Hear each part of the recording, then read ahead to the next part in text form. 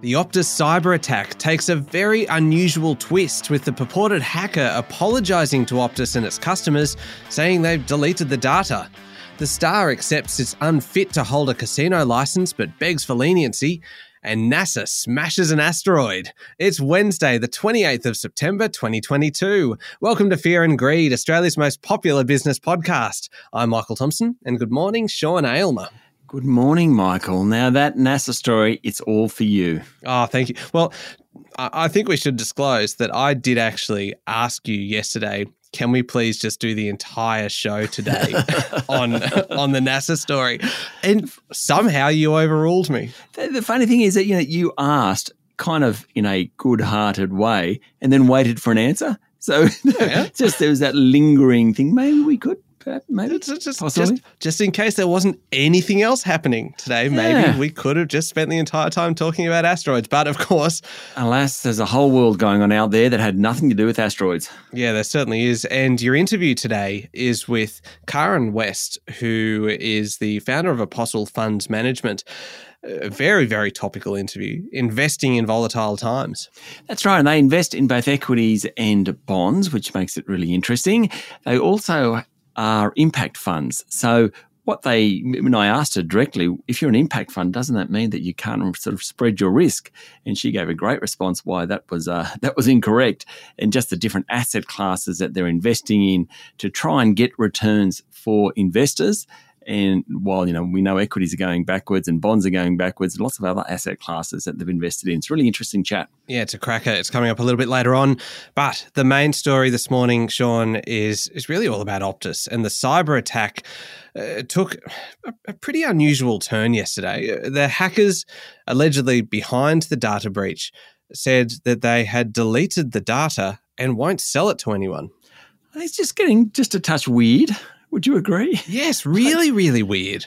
Now, almost 10 million current and former Optus users have had information stolen by hackers.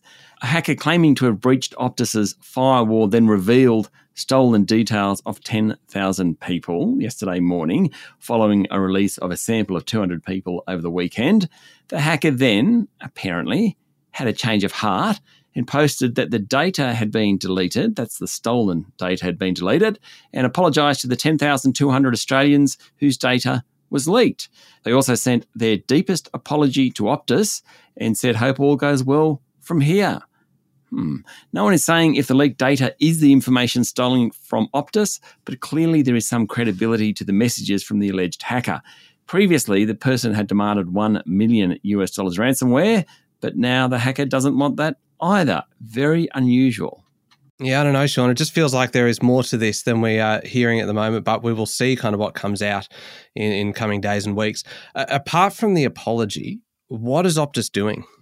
Well, late on Monday night, the Australian Federal Police announced a criminal investigation working with Optus and overseas law enforcement agencies.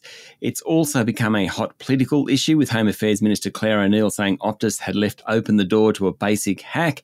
Attorney General Mark Dreyfus said the breach should never have happened, but the telco's chief executive, Kelly Bayer-Rosmarin, rejected the claims yesterday, saying the attack was sophisticated. She said it was the work of some bad actors and they were the villains in this story.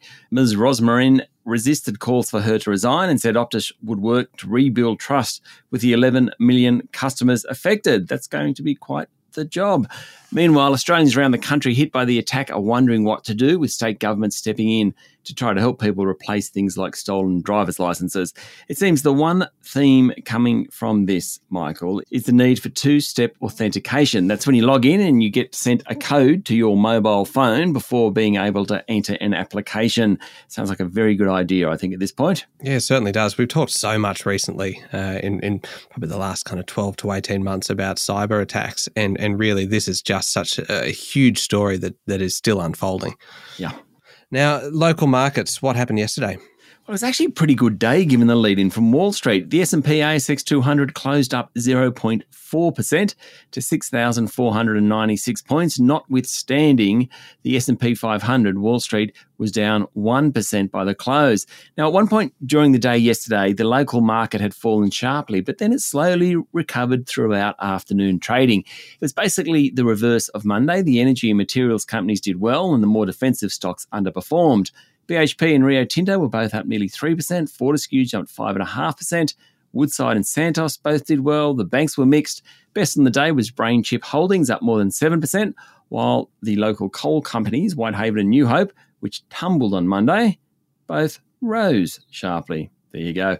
Worst on the day was Core Lithium, down 5.6%. Mind you, it remains the best performing stock over the past year of the top 200, up almost 200%.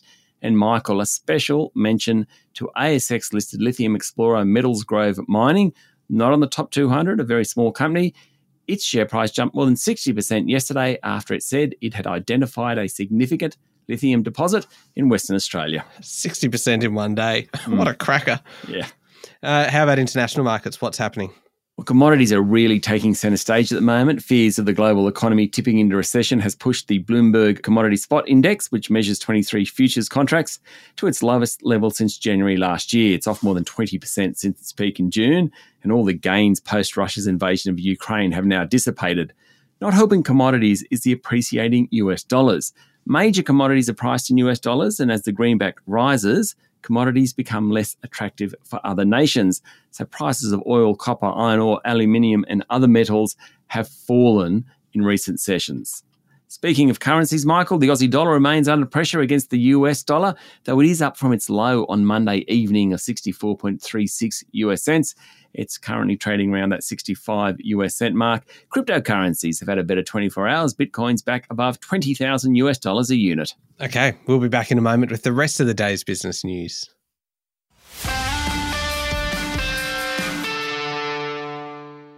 Sean, the Star has conceded to New South Wales regulators that it isn't fit to hold a casino licence, but has asked to be able to continue operating under strict supervision. That's right. The gaming giant was given until yesterday to respond to a show cause notice from the New South Wales Independent Casino Commission to explain why it shouldn't lose its licence or face fines of up to $100 million. Ben Heap, the Star's interim executive chair, said the group accepted the findings of the Bell report, including the finding of unsuitability.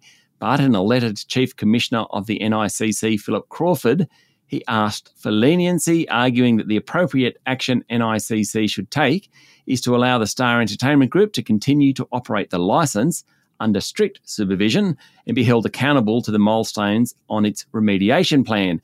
Mr. Heap asked the regulator to look at the work already done, including hiring 53 consultants to help oversee the remediation plan and installing 15 new facial recognition cameras.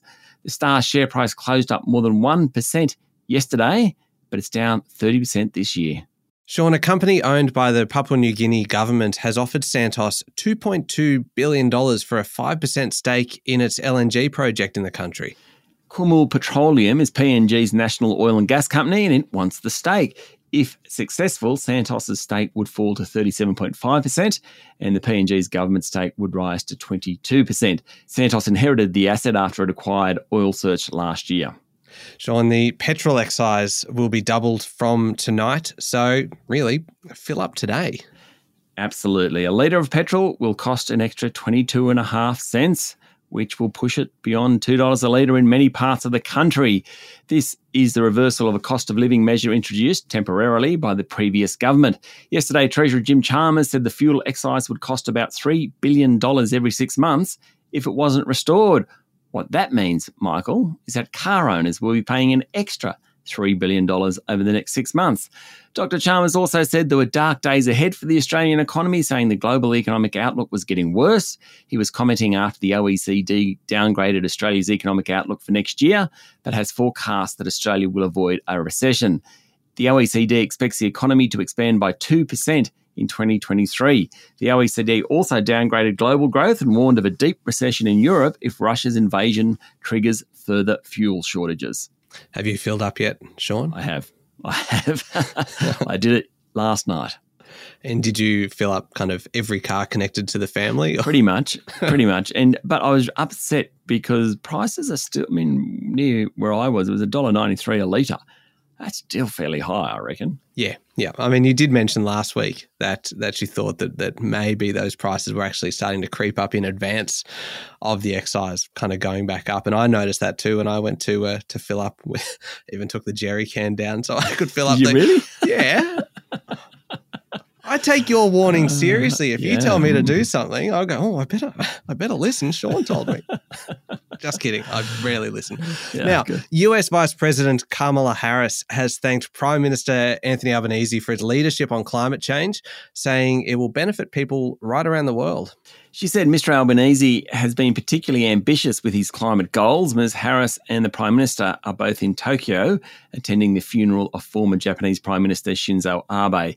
Ms. Harris said the US and Australian approaches would work in tandem to tackle climate change, noting recent US legislation that dedicated $370 billion to the issue. And I quote, "That will be to the benefit of the people of our respective nations and to the benefit of people around the world." Very grand. Former Prime Ministers John Howard, Tony Abbott and Malcolm Turnbull are also in Tokyo for the funeral.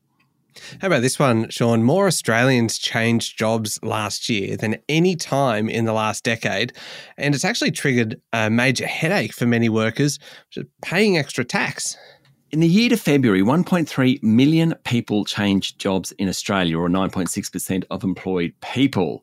But there was a lingering cost for employers and employees because during COVID, people accrued more leave than ever before. In fact, by September last year, Australians had 185 million leave days owing, according to a story in the Financial Review.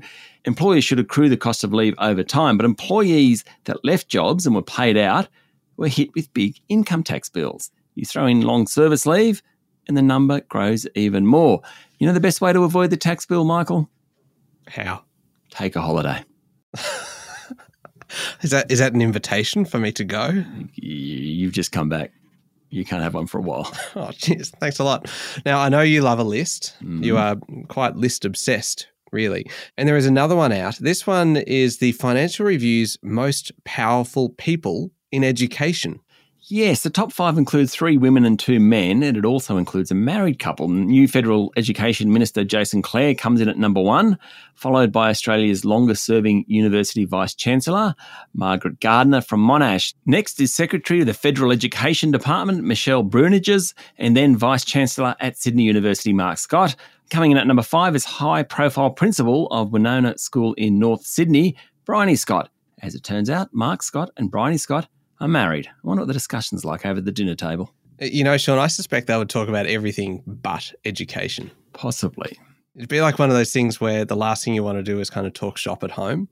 Yes, that's very true. That's very true. Mark Scott, of course, is well known because he ran the ABC for a while. He was a teacher. He was a journalist. I worked with him at Fairfax for a while. A good man, Mark.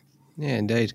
Now, moving on to overseas news, and the World Bank has released economic forecasts, and it thinks China's economic expansion will be slower than the rest of Asia for the first time in more than 30 years. The zero COVID tolerance policy, which has hamstrung the economy totally, and the property market meltdown are the main reasons for the downgraded growth forecast of 2.8%.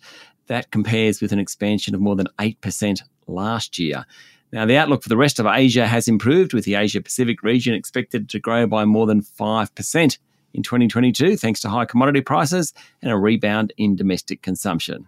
New Zealand Prime Minister Jacinda Ardern has a fight on her hands to win a third term, with a poll showing she is narrowly trailing her opponents a year out from the next election.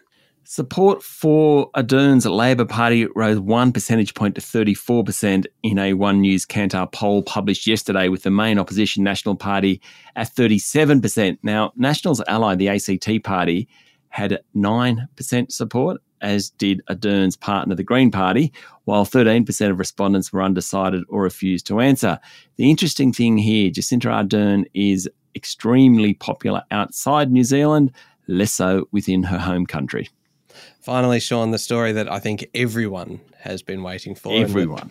And that I think we all would have enjoyed had it been the entire program. A NASA spacecraft has smashed an asteroid in the first test of whether deflection technology could, in future, divert the path of an incoming rock from space.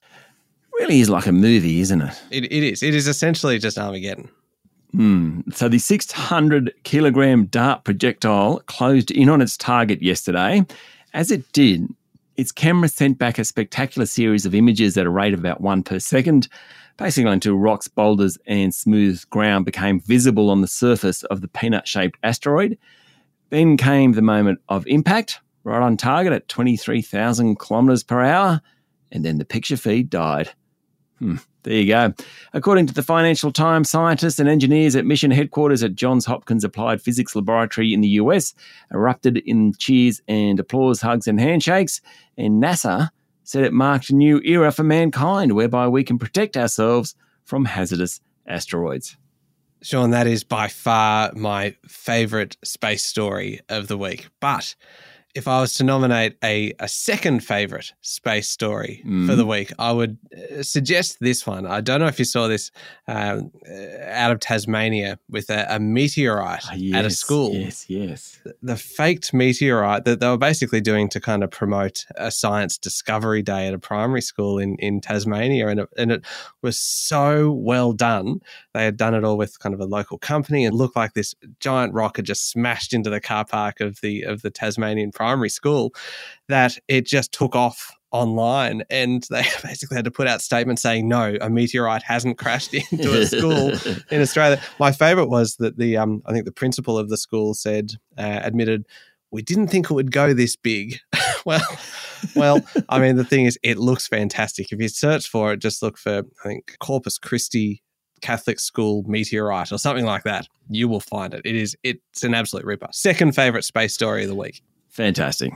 Anyway, all right, up next is the Fear and Greed Daily interview with Karen West from Apostle Funds Management. Yep, as we mentioned at the top of the show, great chat about how to invest in volatile times, particularly when you're an impact investor. Indeed, it's coming up next in the Fear and Greed playlist on your podcast platform or at fearandgreed.com.au. Thank you, Sean. Thank you, Michael. It's Wednesday, the 28th of September, 2022. Make sure you're following the podcast and join us online on LinkedIn, Twitter and Facebook. I'm Michael Thompson, and that was Fear and Greed. Have a great day.